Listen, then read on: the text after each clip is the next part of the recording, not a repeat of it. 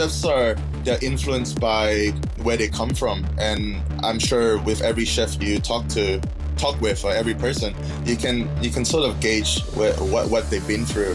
And yeah, it's really taught me in how I want to communicate myself to other people. Today on Dirty Linen, we are talking to a man who goes by many names. On Instagram, he is Future Proof, and he is Esker Koo, but his real name's Ka, but he says I can call him Esker, as many people do. Esker, you're so excited to be here that you're making me nervous. So how are you going? I'm so nervous. I'd just like to say thanks for having me. It's an honor. Well, the honour's mine. I'm really keen to talk to you. I know we're going to have a great chat about food, because I know we're equally excited and passionate about food and about restaurants. So currently you're the head chef at Miss Me in Melbourne, but you've worked at so many well-known restaurants, including Long Grain, Dinner by Heston, Noma Australia, Press Club, Ides. So many places, including Andre in Singapore. You're born in Malaysia. You've been in Australia for half your life. Tell me a little bit more about yourself. All right. So I'm born on the Malaysian side of Borneo. I live in a small family in Kota Kinabalu, which is the north side of Borneo, in the Malaysian area. I grew up loving cooking and loving soccer.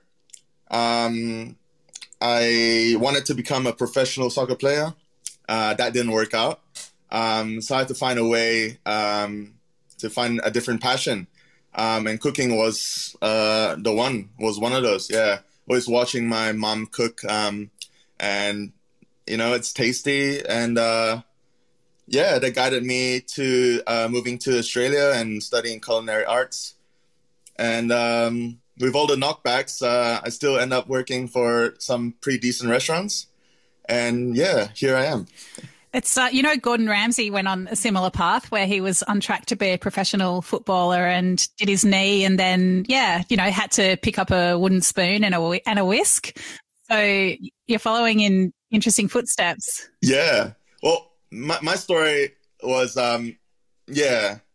pretty similar. But mine was falling in love with Australia and wanting to live here. Being an immigrant, I came here just wanting to have an opportunity and maybe playing for Perth Glory.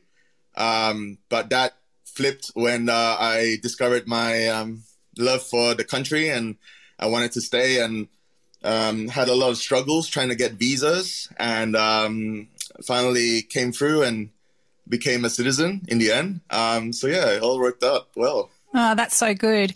So I want to learn more about your cooking journey, but I'd love to hear a bit more about Borneo. I've never been there. I'm pretty ignorant. Like, what's the food culture like? Like, what did you grow up eating, and what kinds of dishes did you see your mother making that got you excited about food? Yeah, my mom cooks a lot of Chinese Malay dishes.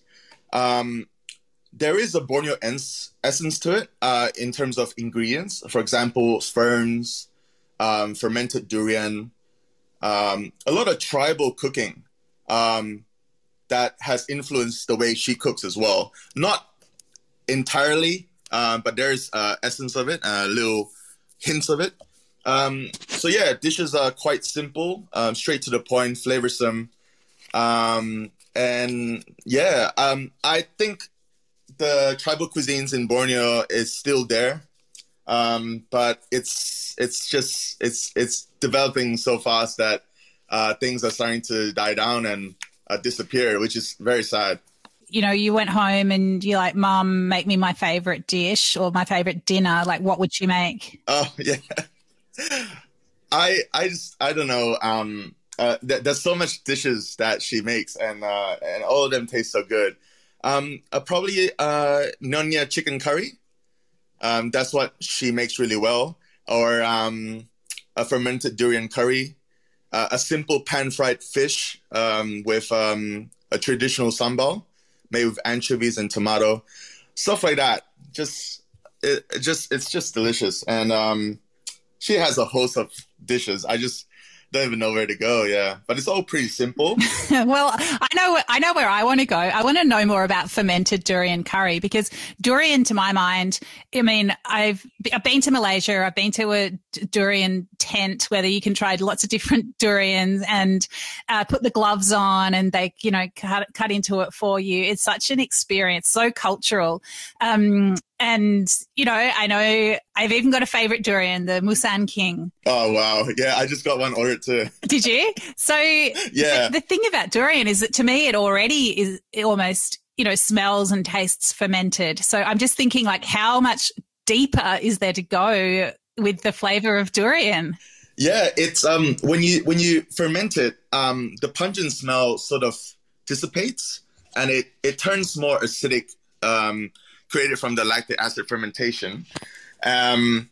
It's created because there was an abundance amount of durian and they just didn't know what to do with it. So preserving was an important part in not wasting it. So hence why tempoyak was created, fermented durian. So is that the name of the curry? Yeah. No, the durian, the fermented durian is called tempoyak, and they would additionally add durian in to add umami bombs into the curry. Oh, okay. So it might be like a chicken curry or jackfruit curry or whatever it is, but then you put in a bit of the durian. Yeah, and you can serve it as it is, or you can just add it. It's like, a natural seasoning for the indigenous people around here in Borneo. Wow, that's really blown my mind. Pretty interesting, yeah. Yeah. So is it made like kimchi, like just sort of packed tightly with salt, or is it like in a solution? Like, how's it done? It's basically just durian and salt, and then they usually just use plastic containers to like lid them, and they let them rot. Just love it. Yeah, I think one day they were just like, I don't know what to do. We'll just put it in this plastic container, put a lid on it, and it should be all right. Yeah. Well, I mean, there's so much, I mean, food is so much about that, isn't it? It's like, well, we've got this abundance. I mean, you think about olives, like how did people work out how to make olives palatable? I mean, it must just be like, we've got all this stuff. We need to do something with it. Let's just see what happens. We need to save it. Yeah. Not waste. Yeah. And I'm a big advocate for no waste. And yeah, a big fan of what Joe Barrett and Matt Stone are doing at Future Food System. Yeah, same. I'm a super huge fan of them. Inspirational. It is inspirational. Tell me what it means to you. Tell me what you love about it. I just love it's things that we ignore.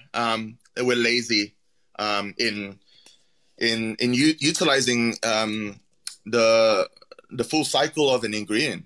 I heard your podcast with Joe Barrett, like understanding how long it takes for a fish to grow might mean more to you once you understand that.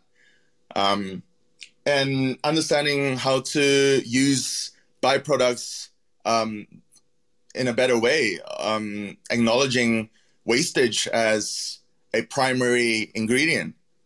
It's just incredible. I remember when I was in Perth, I was just so amazed at what Matt Stone was doing in Greenhouse. I wanted to work there, but I ended up working at Andalus Tapas Bar in Perth, which is opposite to Greenhouse.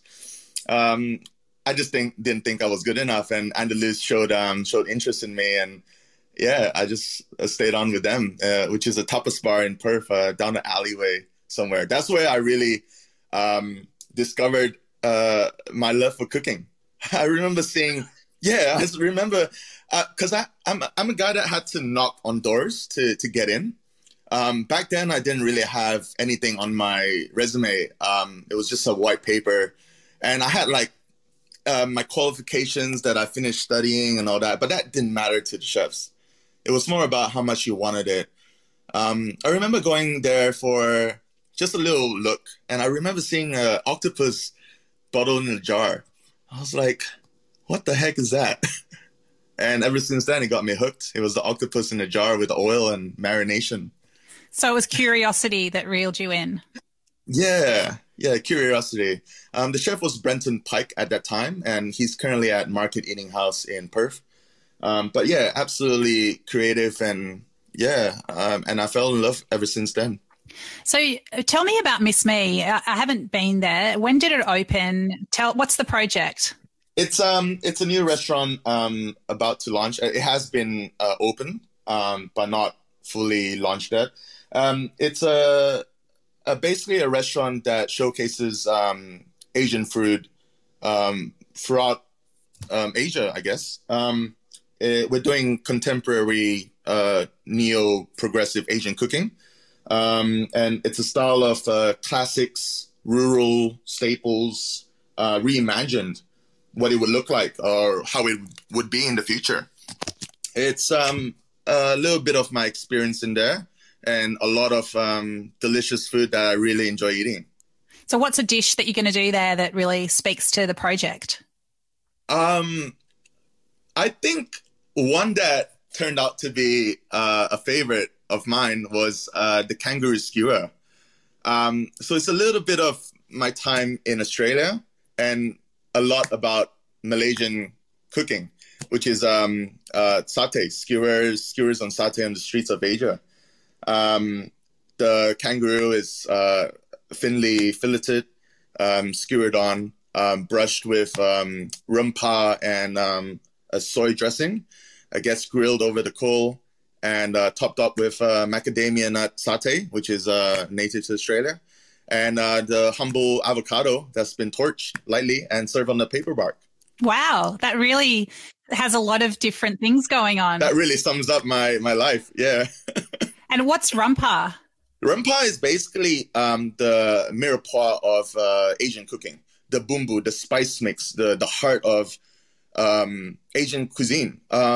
This is more of a Malay Indonesian word, but throughout Cambodia, in Cambodia, Thailand, Laos, they all have that mirepoix, that rempah as the base of the heart. So it's like pounded like lemongrass and ginger and shallots. Yeah, all the staples in there. And I have a special mix of that I've accumulated with all my experience and what I've seen. That special rempah.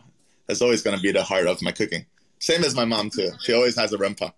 That's so interesting. I mean, it just makes me want to talk to you about where you think Asian food and fusion food is at in Australia.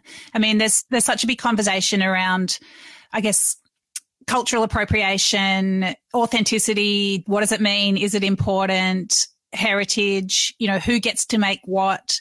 Can anyone do anything? I mean, where do you think we're at with all that? I think we're really ahead with this. Melbourne has been so open, and it's always about diversity. And, Australia has always welcomed so many types of people into the country and with open arms. And that has really translated into what we do. I don't really have a specific rule of who should cook what or how or why or, but I think it's really moving ahead in time, and we're really representing this well in Melbourne. That's so great. So, I mean, have you, through your experience in, kitchens doing lots of different styles of food, have you always been learning, but also, I guess, injecting things that into those kitchens? Have you felt that there's been space for you to do that? Yeah, absolutely. I've always, I definitely, with all my experiences through the kitchens, I've definitely observed it, and I've took the most positive thing out of it, and I carried me on from my journey wherever I go, and I hope to share that with everybody that I'm with. And I mean, you mentioned that Miss Me's sort of open, but not really. And I mean, obviously it's an incredibly difficult time to, open, not to mention stay open. How has the lockdown the pandemic, the 6 lockdowns affected you? It has affected a lot. I mean, we've only been open for 22 days. We opened on the 29th. That was the first time, 29th of June. That was the first time we opened. And ever since then, we've only done 22 services. It has really affected. I mean, we were so excited to open up and get customers in to try out the food and the hospitality that we can offer. But yeah, unfortunately, it is what it is.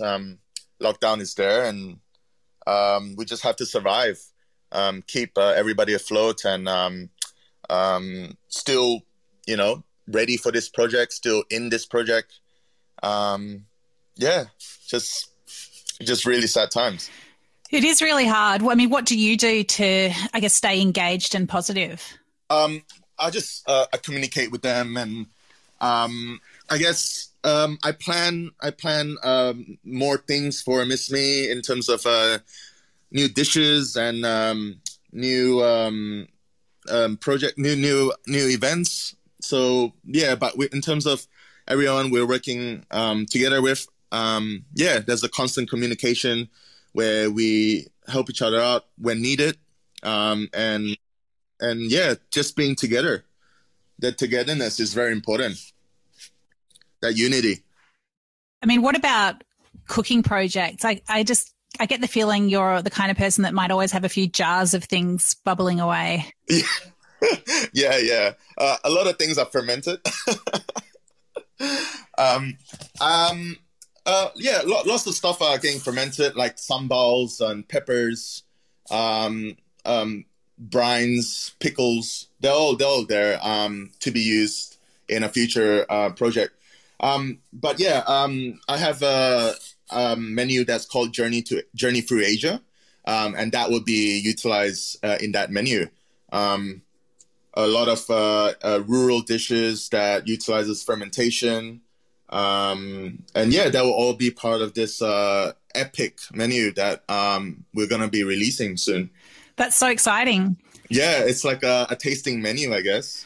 So what kinds of things have you got bubbling away? What sort of ferments? Pepper, sambal. I can't give away too much, but durian's definitely there. We got jackfruit, bananas, black garlic, of course, even sapots, and yeah, it's all pretty funky down there. Yeah, and and all that ideas I learned from Noma Australia. Thanks to David Zilber and Rene Redzepi. Well, yeah, I'd love to talk about some of the kitchens you've worked in. So tell me about Noma Australia and that experience. That was pretty wild. I never thought I'd get selected to join the project. And there I was with the team from Copenhagen. Quite amazing to be a part of this, being that I live in Australia and I love Australia, and to see their ideas and their wild ideas, come to life. It's really amazing. Yeah, just a dream come true to work with a guy that's... What's a highlight? Like can you remember one really great day or one really great dish? Oh, all the dishes are quite amazing. But I just remember just the energy of at Noma. Just everything was like it's like when Renee said we perform like a ballet choreographed, and we attack it like we're a Metallica.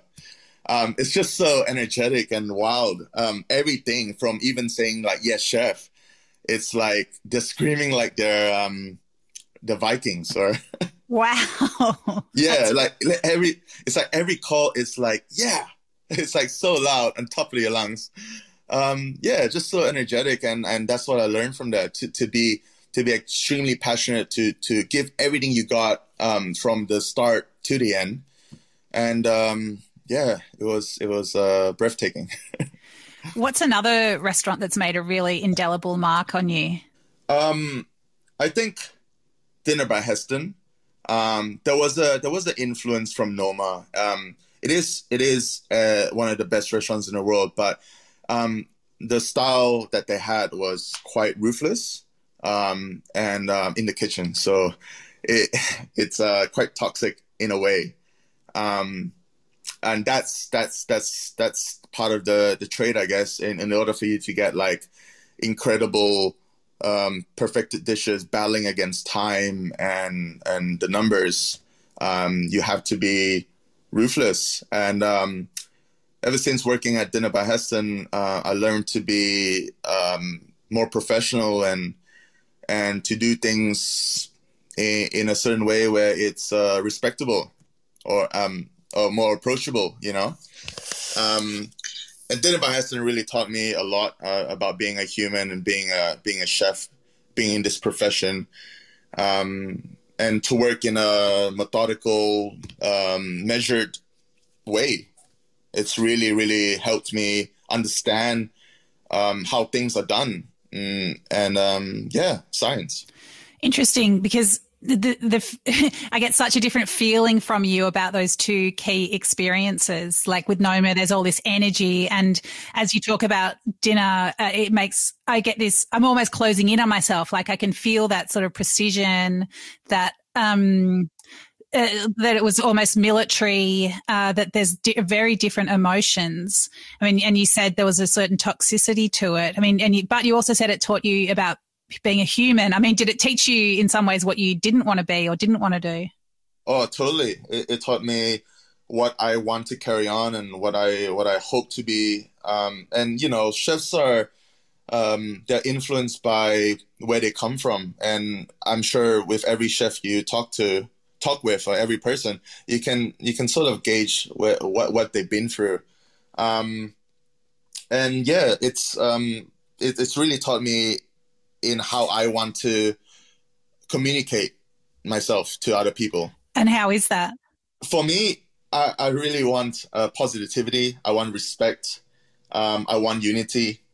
And I want integrity as well. Like looking after your fellow colleagues or your staff is the most important thing, because without them, you can't do anything. And it's always been a team project. And me coming from playing soccer, I know how important it is if we're not together. We don't end up achieving the same result or the goal that we want. Yeah, that's really transpired for me, being that person. No yelling, no screaming, no swearing. Making sure that the staff are really happy. And you know, we're in this hospitality industry for the art of pleasing people, and it shouldn't start when the customers come in. It should start when we come to work. Everyone should please each other and help each other and be supportive, and that's the most important thing for me. How do you think that you can balance that kind of atmosphere with really high standards? I mean, I guess, what am I trying to say? So I guess the military style, the toxic, the yelling, you know, the really, really hard kitchens, you know, that for a long time people thought that that's what kitchens had to be like. And I suppose one of the things that you've identified in a kitchen like that is, you know, you do get this precision, this incredible consistency. You do deliver in some ways a really incredible experience, but there's a big payoff. There's a big downside. I mean, how do you strike that balance between excellence and kindness? Yeah, I totally understand what you're trying to ask. I think a happy chef will ultimately always create great things and always have things done well. When you're happy, it's just so smooth, and things can run smooth. I particularly, I don't like to target anyone. I rather guide them, and I reason with them, and I tell them why this is happening, and you know, I work with them, and I say what's the best way to achieve this at your pace, at your way. And yeah, everyone's different, and you know, and I don't like everyone to be the same robot the same way. And sometimes cooking for me now, coming to the stage of being a head chef now, I care more about their feelings and how they are as working in the kitchen than how they do things. There's always many ways to achieve the same way, the same goal, the same technique. I just have to work with them, I guess. Yeah. So very important. I remember there was one time when I forgot to put a pea on a plate, or a couple of peas, and I was called dipshit. Yeah, and it remained for a whole month. So I don't think I would ever do that to anyone. I would take it myself, but I don't think I can do that to someone else. And I think the intensity of the kitchen, it's starting to abate and progress into a happy environment, I think. Yeah. And what impact or what possibilities or opportunities do you think come from the pandemic and this extraordinary period of disruption and instability? I mean, is there a way of looking at that as an opportunity to create positive change? I think so. I think people understand how much hospitality is suffering, and they understand it's not easy to run restaurants with all the overheads and labor costs, and given how Australia is, how expensive it is, it can be. There's more understanding in what it takes to open a business and the staff that go through there, So yeah, definitely more love for the hospitality industry, and I think that's what we learn. Learn through this lockdown and through this COVID, the reality of it, the face of it, and it's not good. And everything's coming up. So yeah, I hope this continues, and so that we understand where we should stand, and hope for the best for that. Yeah, I mean, I know that the pandemic has really hit Malaysia super hard. Oh, super hard, yeah. And I know that there's not much government support, and there's a lot of those really important family restaurants that are closing, and who knows if they'll be able to. Yeah. So, I mean, tell me what you're hearing, and what the situation is. Yeah, it's just, it's corrupted, I guess. The government doesn't want to help, and if they do, they don't really help. They barely do anything, and if they close, they close. It's that simple. And for the government, they everyone's just struggling. Everyone's pulling out money from deep pockets just to keep operating. And yeah, I guess the Malaysian side of it, like, there's not much care for hospitality there. It's a business over there, and that's it. It's pretty dull way to run it, I guess. Yeah. It's so sad. It just makes me think of you just think of those people that, every day for their whole life they get up and they, make the curry paste or, chop the vegetables or, like whatever it is. It's such a rich but really fragile culture, isn't it? It is, yeah. It's so separated, and was in, like, having seen what we have done for the hospitality industry in Australia, that's the way it should be. That's an example of what we should do all over the world. In supporting, these businesses, supporting all the people that are, living as a student, migrating here, just like I did, like 15 years ago. We're all so important to this vehicle. And yeah, I hope Malaysia takes notice. Yeah, well, I mean, a lot of people would say that the Australian government at different levels hasn't done enough to help individuals and businesses through this. I mean, what do you think? I think they're doing as much as they can. I think they're listening. They should have done more. But yeah, time will tell how much they're going to do. I mean, they just released more support for the hospitality industry, for small businesses. But it's just not enough, I guess, as it takes a lot to run a business. And I just don't know what else to say. But yeah, I hope this carries on. At least there's something rather than nothing. And yeah, in countries in Asia, that's literally nothing.